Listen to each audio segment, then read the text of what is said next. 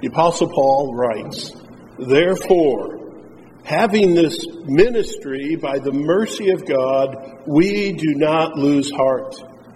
But we have renounced disgraceful, underhanded ways. We refuse to practice cunning or to tamper with God's word. But by the open statement of the truth, we would commend ourselves to everyone's conscience in the sight of God. And even if our gospel is veiled, it is veiled to those who are perishing.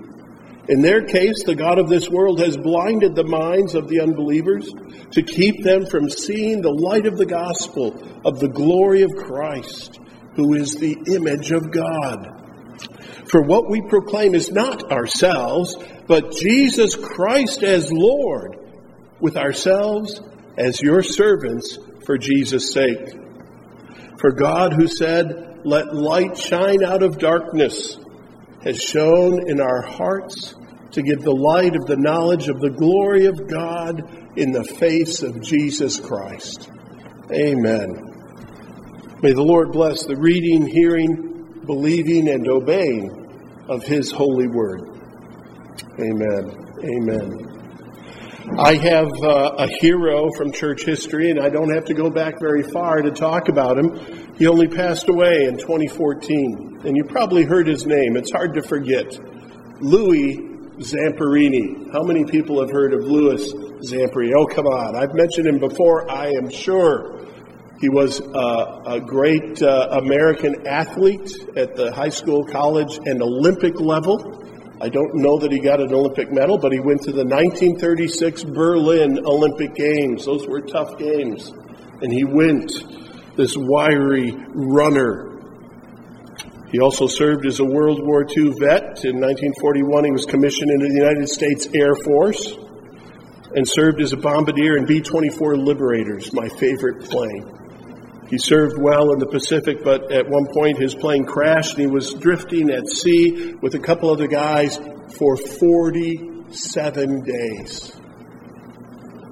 You might guess that the title of his biography is appropriate. Unbroken. He survived that, only to be captured by the Japanese and to spend years in 2, I think maybe 3 different POW camps under the thumb of the Japanese, and one particularly cruel captor who knew that Louis Zamperini was a famous American athlete. Oh, you run long distances, do you? Well, here, let me hit you and cause you pain. I hesitate to recommend reading the book that Laura Hildebrand wrote about this because the darkness is very dark. And the torture he endured is very hard to read. After the war, Louis struggled to overcome that ordeal. Long before PSTD was diagnosed and had a label, he was experiencing it, he was living it. He drank and was throwing his life away in California. Failed relationships, hurting the people that tried to love him. But he became a Christian. The grace of God broke upon that man's life, and he was soundly converted, and he would tell other people. He became an evangelist. And he went, of all places, to Japan. 4 days before his 81st birthday in January 1998, Zamperini ran a leg in the Olympic torch relay at the Winter Games in Nagano, Japan. You may have watched those on TV. This elderly man, a believer in Christ, went to Japan to help them celebrate the Olympic Games. And while there, Louis attempted to meet with his chief and most brutal tormentor during the war, Mitsuhiro Watanabe. But the man refused to see him. Louis left him a long letter offering forgiveness and mentioning the gospel, but never heard back. How is it that one who had not received mercy from those guards, indeed, who cranked up the pain because of who he was, how could Louis show mercy to those captors, that enemy? It was because Louis Zamperini did receive mercy from God when he was converted, when he was born again. And then he extended Christian mercy to that same cruel man and served the Lord in ministry there and in the States. And he's not alone. There were many veterans from World War II who saw that the rest of the world was ignorant of Christ. And hundreds, if not thousands, of veterans went to Japan as missionaries. Louis reminds me of the Apostle Paul, who was not receiving a lot of love from those Corinthians. They were pushing back. They were being difficult. And yet, Paul hangs in there with them. Because Paul had received mercy from God. Paul was leaning upon the ongoing mercy of God to himself to continue in the ministry and to bear with those Corinthians. And this biographical letter, all of 2 Corinthians, is very biographical. If you want to read a biography of a Christian, this is pretty close. This is a lot of Paul's life, if read in concert with the narrative, the historical narrative of the book of Acts. And you see what makes him tick. And see how the Lord deals with men and women. What we have here in this opening chapter is a picture of Paul's ministry bearing up under difficulty. A lot of pastors are familiar with this passage. I hope you're familiar with this passage, because it points you to the solutions that will help you not give up in the Christian life. We're going to talk about three headings. I put them all under the letter M: mercy, method, and message. The mercy of God, and that comes first. It's significant. Then we'll talk about the method of Paul's ministry and the message of his ministry. The foundational mercy of God. Paul begins chapter 4 with this word therefore, and it's a causal link between what he's been talking about above and what he's about to say. What had he said up above? He said, I don't feel sufficient for this thing that God's called me to do, but God is my sufficiency. It's a new covenant, and God is at work in this. And he has a hope, and he has a boldness, and he feels more honored and blessed than even Moses to be a minister of this gospel. And he says, therefore, having this ministry, by the mercy of God, we do not lose heart. Don't race to the end of the verse without seeing what Paul is saying. He sets before you the foundation of his not losing heart. We have this ministry by the mercy of God. I am a recipient of the mercy of God, therefore I press on.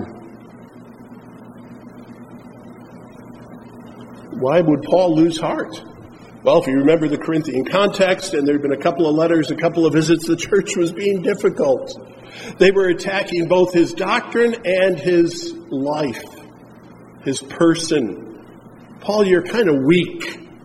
Paul, we don't know how you make your plans, and we're not really sure about your gospel. Oh, my goodness. Pastors hear a lot of different complaints. Some are helpful criticism, some are destructive criticism, some are just about, the color of the doors of the church, all sorts of things. But Paul was taking arrows to the chest. You're insufficient. You're weak. I don't know if you're reliable. And that gospel, we've got guys telling us about Moses and the Old Covenant. You seem to be bypassing that. What's with your message, Paul? Are you really one of the 12 apostles? We have questions. It was personal, and it was painful, and it was important, especially the doctrinal questions. He'd already battled and shown how the new covenant was better than the old. That was a big part of it. But here he pauses and says, I'm not giving up. Even though there are more things to be said, I just want to go on record. By the mercy of God, I do not lose heart. Paul had been the recipient of mercy. Put a bookmark here and turn with me to the book of Acts, chapter 9. We're going to look at a couple of places in Acts to see, for instance, Paul's conversion. And I hope you've heard of the Damascus Road. It's not just a geographical place that you look at on Google Earth between Jerusalem and Damascus in Syria, but it was the road upon which Paul, who was once Saul of Tarsus, was walking when he just happened to meet the risen, exalted, glorious, bright as the sun person of Jesus. And he was converted. And some of that language from Damascus Road comes into this testimonial today. How did I get to be here? He saw the light, literally. Let's look. Acts chapter 9, Paul tells his conversion story. I'll just read it quickly and you can follow along. 9 verse 1, Paul, still breathing threats and murder against the disciples of the Lord, went to the high priest, asked him for letters to the synagogues at Damascus, so that if any may be found belonging to the way, men or women, he might bring them bound to Jerusalem. Now as he went on his way, he approached Damascus, and suddenly a light from heaven shone around him. And falling to the ground, he heard a voice saying to him, Saul, Saul, why are you persecuting me? And he said, Who are you, Lord? And he said, Yes. He said, I am Jesus whom you are persecuting. But rise and enter the city, and you will be told what you are to do. The men who were traveling with him stood speechless, hearing the voice but seeing no one. Saul rose from the ground. Although his eyes were open, he saw nothing. So they led him by the hand and brought him to Damascus. And for 3 days he was without sight and neither ate nor drank. Now there was a disciple at Damascus named Ananias. The Lord said to him in a vision, Ananias. And he said, Here I am, Lord. And the Lord said to him, Rise, go to the street called Straight, and at the house of Judas look for a man of Tarsus named Saul. For behold, he is praying, and he has seen a vision of a man named Ananias come in and lay his hands on him so that he might regain his sight. But Ananias answered, Lord, I have heard from many about this man, how much evil he has done to your saints at Jerusalem. And here he has authority from the chief priest to bind all who call on your name. But the Lord said to him, Go, for he is a chosen instrument of mine to carry my name before the Gentiles and kings and the children of Israel. For I will show him how much he must suffer for the sake of my name. Ananias went, and Paul regained his sight, and Paul received his commission from the Lord. Paul would go on to describe that exact event 2 other times in chapter 22, and even before King Agrippa in chapter 26. And how Paul would connect his vision of the glorious Lord Jesus Christ and his commission with having received the mercy of God. This is how he says it in chapter 26. Begins in verse 12, but let me get to the part where he explains it at the end. Verse 17, delivering you from your people and from the Gentiles to whom I am sending you, to open their eyes so that they may turn from darkness to light and from the power of Satan to God, that they may receive forgiveness of sins and a place among those who are sanctified by faith in me. Paul was saved to serve. He had received mercy that he might extend a gospel ministry and show mercy to others. And the Damascus Road elements are found here in 2 Corinthians chapter 4, where Paul's talking about his ministry and not losing heart. There had been a light from heaven that shone upon him, and it was the glory of the ascended Jesus. In mercy, Christ told Paul to rise to his feet. Instead of saying, Paul, you've been persecuting me, I judge you, and you're done for. No, he received mercy. He was allowed to stand and to leave that encounter with the Holy Lord Jesus, to be forgiven and to be called into ministry. And he was given a brother who would help him and show him mercy. Paul would later write to Timothy, one of his disciples, also a pastor. 1 Timothy 1:13, Paul would confess, though formerly I was a blasphemer, persecutor, and insolent opponent, but I received mercy because I acted ignorantly in unbelief. Paul was aware that God had withheld what he deserved. He had persecuted Christians. And now the Lord gave him the privilege of preaching and serving. So he says in 2 Corinthians 4, having received this mercy, this life, by the mercy of God, we do not lose heart. That last phrase, we do not lose heart. The word heart is not in the Greek text. Cardia. That's not there. There's a verb that's described by this English translation. It's a faithful translation. But sometimes we see the word heart and we think, am I doing it right? The heart, and we think kind of simplistically or emotionally. Rather, it's a very sophisticated Greek verb. It means to not lose enthusiasm, to not be discouraged. It occurs in a few places. And the emphasis is that you will not relax your efforts, quoting from the theological lexicon of the New Testament. You will not relax one's effort, lose heart in the midst of difficulties, will not let go, interrupting one's perseverance before attaining one's goal, giving up rather than continuing the fight. This same word, which we translate not lose heart, that's a good translation, occurs in Luke chapter 18 when Jesus gives the parable of the persistent widow. And it says there, Jesus told them this parable that they might continue to pray and not lose heart. It's not a Hallmark card, warm, fuzzy. He's saying, I'm telling you this so that by the truth, you will be strengthened to persevere. You'll be able to dig deeper. And in that final lap, give a little kick and strive for the goal. It's not emotional language. It's sustaining, powerful language. Paul says, I can hang on because the mercy of God is holding me. It's helping me.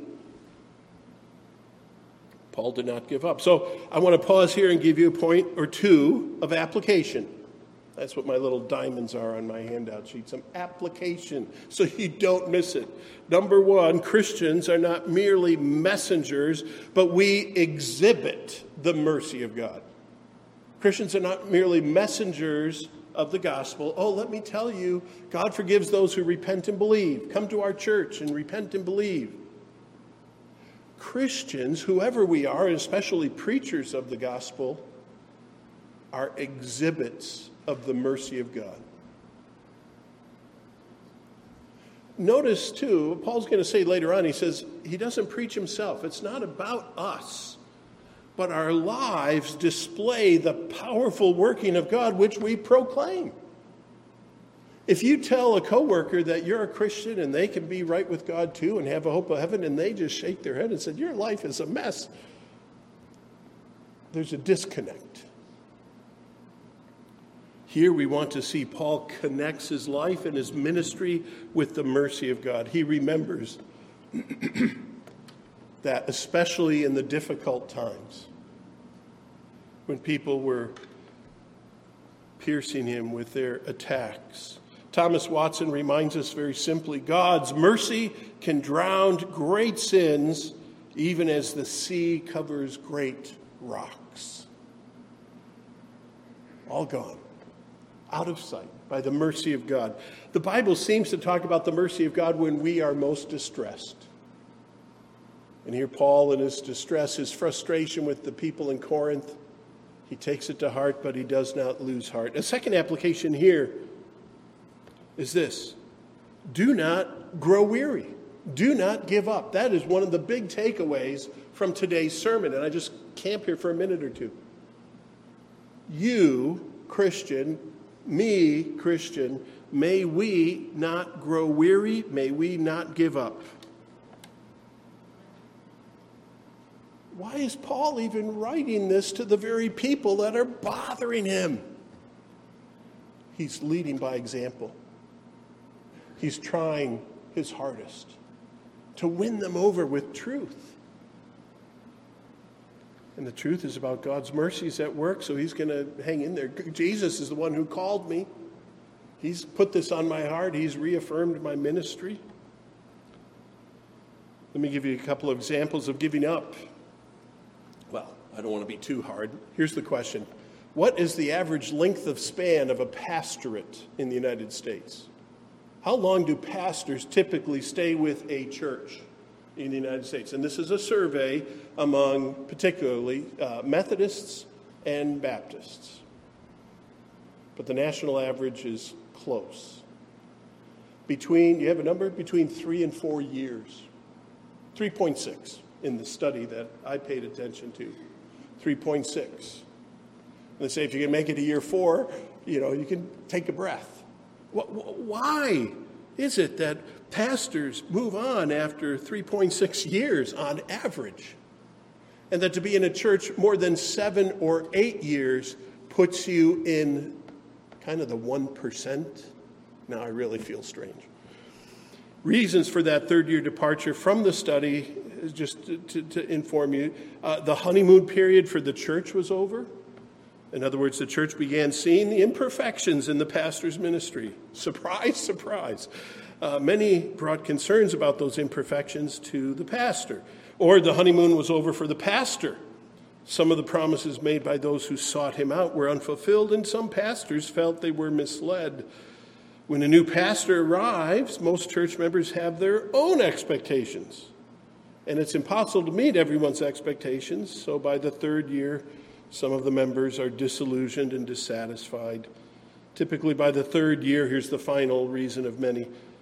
By the third year, the church has a number of new members or attenders under the present pastor's leadership, and the new people create tensions and change, and the old people might feel threatened. And you can see they're trying to get a grip on it.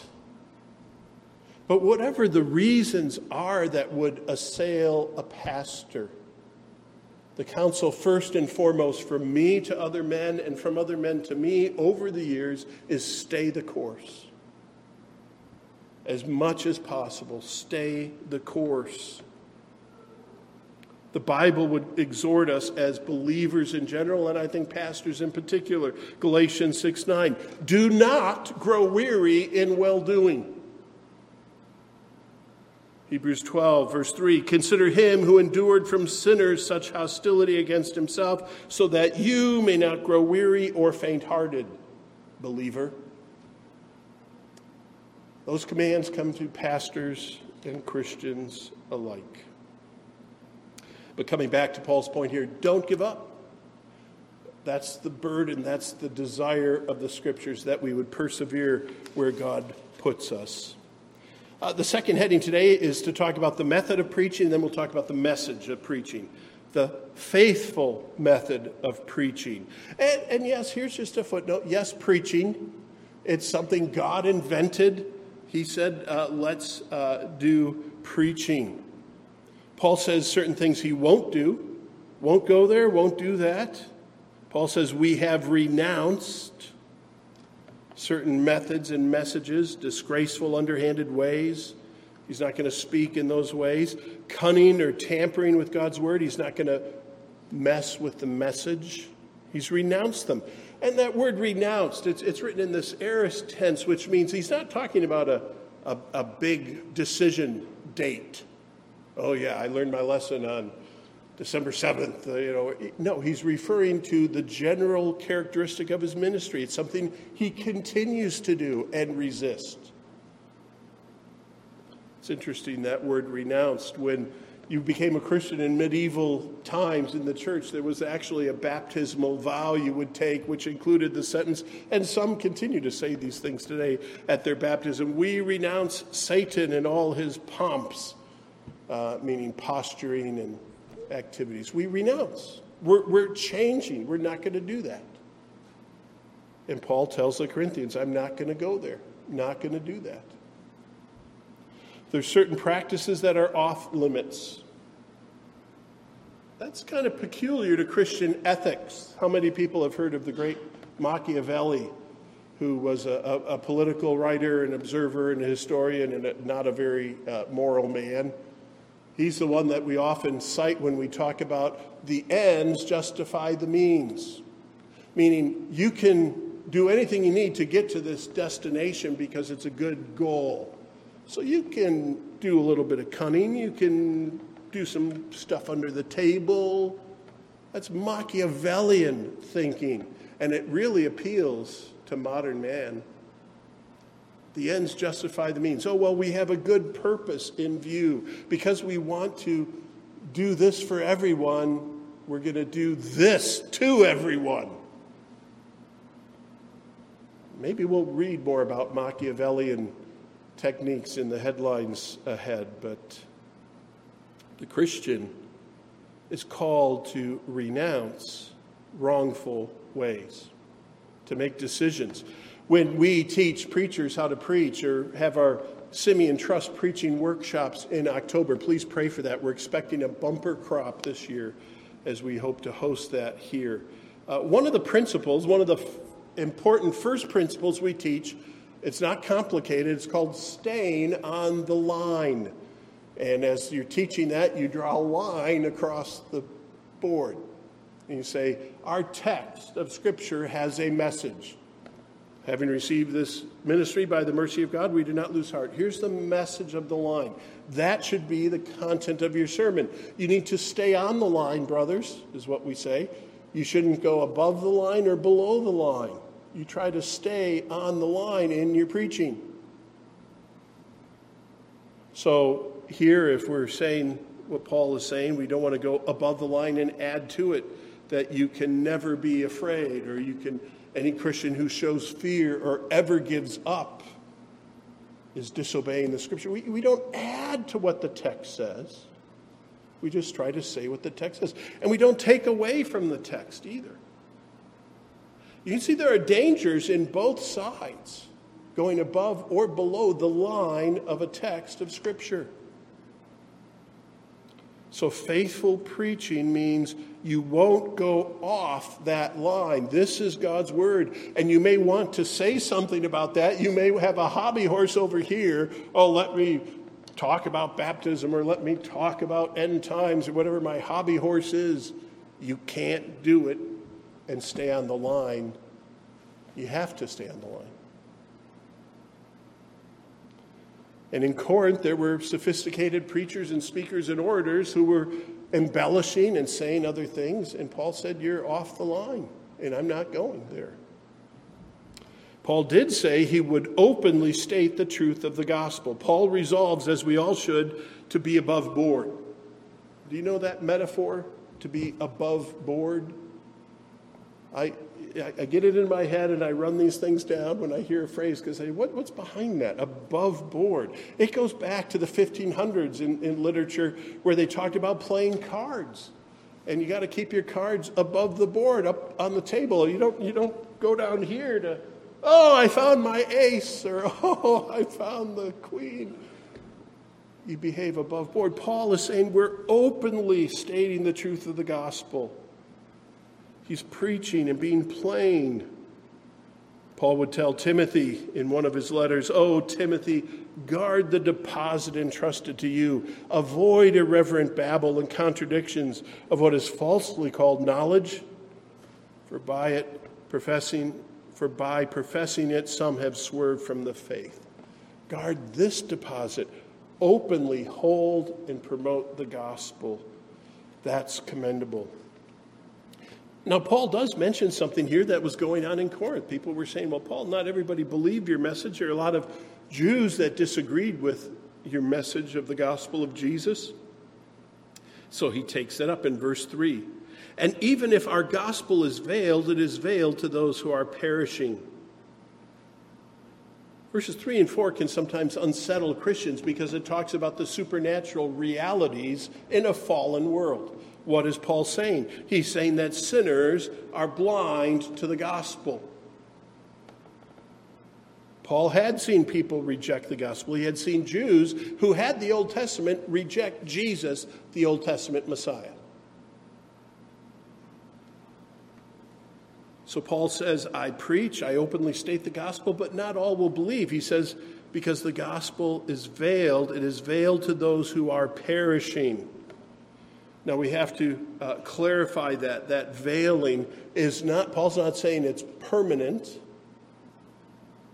I heard the gospel several times before I believed it. I was veiled, and then the light broke through the veil. Paul is just talking here, it's in the present tense. Those who are perishing, it's present tense, not permanent tense. There will be no one who says, I really wanted to believe, but nobody took that veil off. It's not my fault. No. Their unbelief, their unwillingness, combined with the work of the devil to blind and mislead the blind, the sad realities. Some do not believe today and may not believe, but it's not permanent. Paul knew the message of Jesus when he was Saul of Tarsus. He was blind, and then he saw the light. I don't know if it's in our hymnal. I saw the light. I saw the light. No more darkness, no more night. We're not going to change the hymn. Paul reminds us when he writes to the Ephesians, we do not wrestle against flesh and blood, but against rulers, against authorities, against cosmic powers over this present darkness, spiritual forces of evil in heavenly places, Ephesians 6:12. The gospel ministry is impeded by spiritual resistance and unbelief. That's a reality. When it says the God of this world, let me give you some help with that phrase because it seems to be giving a high title to the devil. In verse 4, it says, in their case, the God of this world has blinded the minds of the unbelievers to keep them from seeing the light of the gospel of the glory of Christ. The God of this world, and your Bible translation better use a lowercase g there. The Bible is not granting to the devil divine status. It doesn't do that. The devil is not omniscient. The devil is not omnipotent. He is not omnipresent. He is not divine. He is a spiritual being, an angel, a created being under God who fell into sin and rebelled against Jehovah. So never assume that the devil has this divine power. He is a supernatural creature who is to be feared like a roaring lion. But it calls him the God of this world because of his functional role. He has taken charge of this fallen world with God's permission. He's allowed to roam only so far. And the translation here, it says God of this world. The Greek word is actually eon, meaning age or epoch. It's more a reference to time and the era we live in rather than the geography. God created the world, and the world is very good. The world groans for redemption. The world is the Lord's and everything in it. But for a season, this evil being functions and plays and harms people. This age, this epoch, this eon began when Adam and Eve fell into sin. It was dealt a mortal blow at Calvary. And when Christ appears, the devil and his minions will be thrown into the lake of fire at the last judgment. So even though sinners are blind to the gospel, guess what? God sends preachers with the gospel nevertheless. Paul just said, unbelievers, they're veiled. They're veiled. Nevertheless, God sends preachers because, here's a fourth point, God shines forth the light of truth in the gospel of Jesus Christ. God brings about light even in the darkness. I love verse 6 of our text this morning. It says this, for God, who said, let light shine out of darkness, Genesis 1:3, has shone in our hearts to give the light of the knowledge of the glory of God in the face of Jesus Christ. God, who can bring about physical light to an unformed dark mass at the beginning of creation, when everything was formless and void and the Spirit hovered there, he said, "Let there be light." And there was light. Did anyone see the moon last night in between those clouds? It was so bright. My front yard was illuminated. I just stood in the moonlight, amazed that God would give us a lesser light for the night. God, who can physically put light in the midst of darkness, can spiritually shine on darkened, veiled minds. And where's the proof of that? Mercy of God? It's in Saul of Tarsus standing before you. And Saul of Tarsus and his ministry to Jews and to Gentiles was prophesied. One of my great famous Christmas texts is Isaiah 9. You will recognize it immediately. There will be no more gloom for those who are in anguish in the former time, in the land of Zebulun, the land of Naphtali, by way of the sea. The people who walked in darkness have seen a great light. On those who dwell in a land of deep darkness, on them has light shined. With the incarnation of the Son of God, with Jesus, the light of the world, who came and dwelt among us, taking the form of a servant to lay down his life for his people. God brings light into darkness. God himself came in the person of Jesus, the light of the world. The Word of God. Light. Isaiah 9:2, the people who walked in darkness have seen a great light, had become truth in Corinth because of the ministry of Paul. Paul did not lose heart because people were believing and things were happening, and he still pressed on despite the veil that's over many, because God pierces the veil. Paul would write when he gets to chapter 5 of this same letter, verse 17, "If anyone is in Christ, he is a new creation. The old has gone, the new has come." Light and truth are often tied together. Psalm 119, verse 105 says, "Thy word is a lamp to my feet and a light to my path." Truth lights the way to God. Peter would say in his second letter, "We have the prophetic word," that's the whole Old Testament, "made more fully confirmed, to which you will do well to pay attention as to a lamp shining in a dark place, until the day dawns and the morning star rises in your heart." He says, people, God is shining through his word as he makes the gospel known, and the world is changed by this.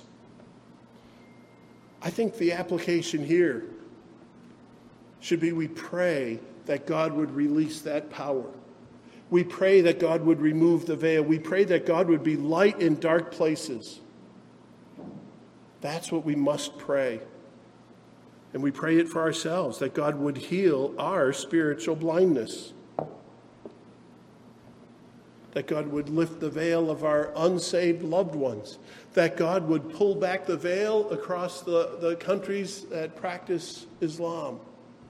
That God would find the islands where Buddhism, or the great nation of India where Hinduism has held people captive, that God would open eyes. I was blind, but now I see. It's the work of God. He has that power. So we should pray. Paul would say in his first letter to the Corinthians, "You know that when you were pagans, you were led astray to mute idols, however you were led. Therefore, I want you to understand that no one speaking in the Spirit of God ever says Jesus is accursed, and no one can say Jesus is Lord except in the Holy Spirit." We need to pray that people would be able to come to Christ and confess Christ by the power of God through his Holy Spirit. That's the method of Paul's ministry, to let God shine in his word. Let's look at the message finally and briefly. The message Paul says very clearly in verse 5, it is not about us. Paul's been hit with arrows of criticism for his doctrine as well as his life, and he says, what we proclaim is not ourselves. The heart of our message, the heart of his ministry was making Christ known, explaining how Christ fulfills the old covenant and brings a new covenant. John Calvin said to himself and the preachers he trained in Geneva, he that would preach Christ alone must of necessity forget himself. We do not preach ourselves. We present Christ. And we present Christ as Lord, Jesus Christ as Lord. Do you see that emphasis here? It's not simply Jesus Christ as Savior from sin so that you live for yourselves. No, it's Jesus the Lord who saves. It's Jesus the Lord who rules the life of a Christian.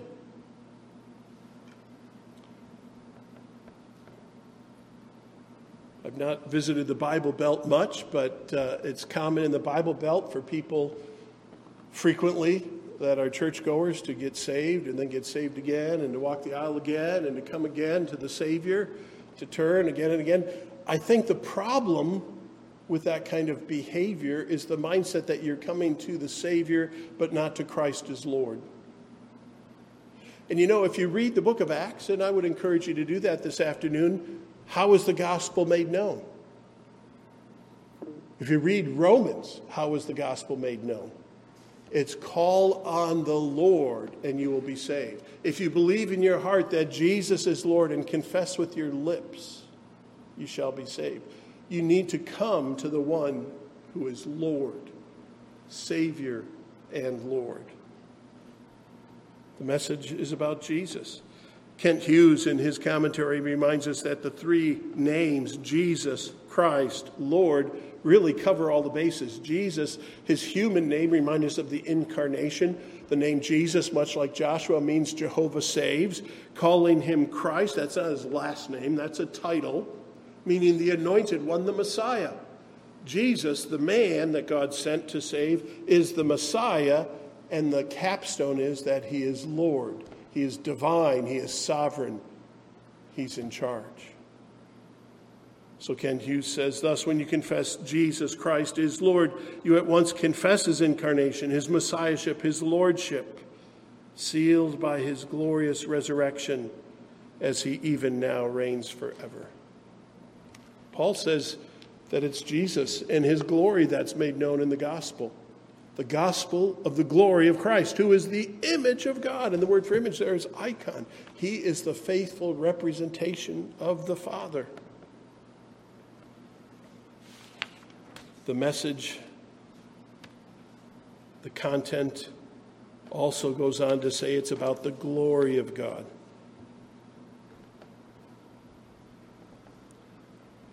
The application here, because it's all about Christ and promoting his glory, means that we need to understand that and live this way. I enjoyed the recent Star Wars knockoff called The Mandalorian, about a kind of a soldier, a bounty hunter who all of a sudden has a wake-up moment and starts caring for a little child figure. And he uses all his resources to protect this child, and it comes at great personal cost.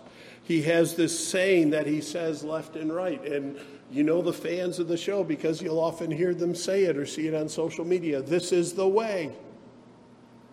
Right? This is the way. Those Mandalorians who adhered to their code of ethics would say that one to another and encourage each other to continue to live in light of those truths.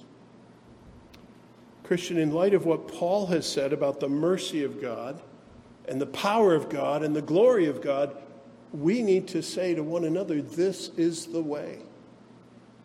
It's not about us, it's about Christ. We need to live in the light. I think that's what Paul wrote to the Thessalonians when he said, you are not in darkness, brothers, for that day to surprise you like a thief. You are all children of light, children of the day. We are not of the night or of the darkness, so let us not sleep as others do, but let us keep awake and be sober. This is the way. Let's pray. Heavenly Father, we thank you for your word, your ancient word, your true word with timeless application to us. As we would live for you, Father, remind us of your mercy. Sustain us by your mercy. May we believe in your power to pierce the darkness, and may we wait upon you to do so. Father, help us to stay in the light and walk as children of light and please you in all we do. We commit these things to you. In Jesus' name, amen.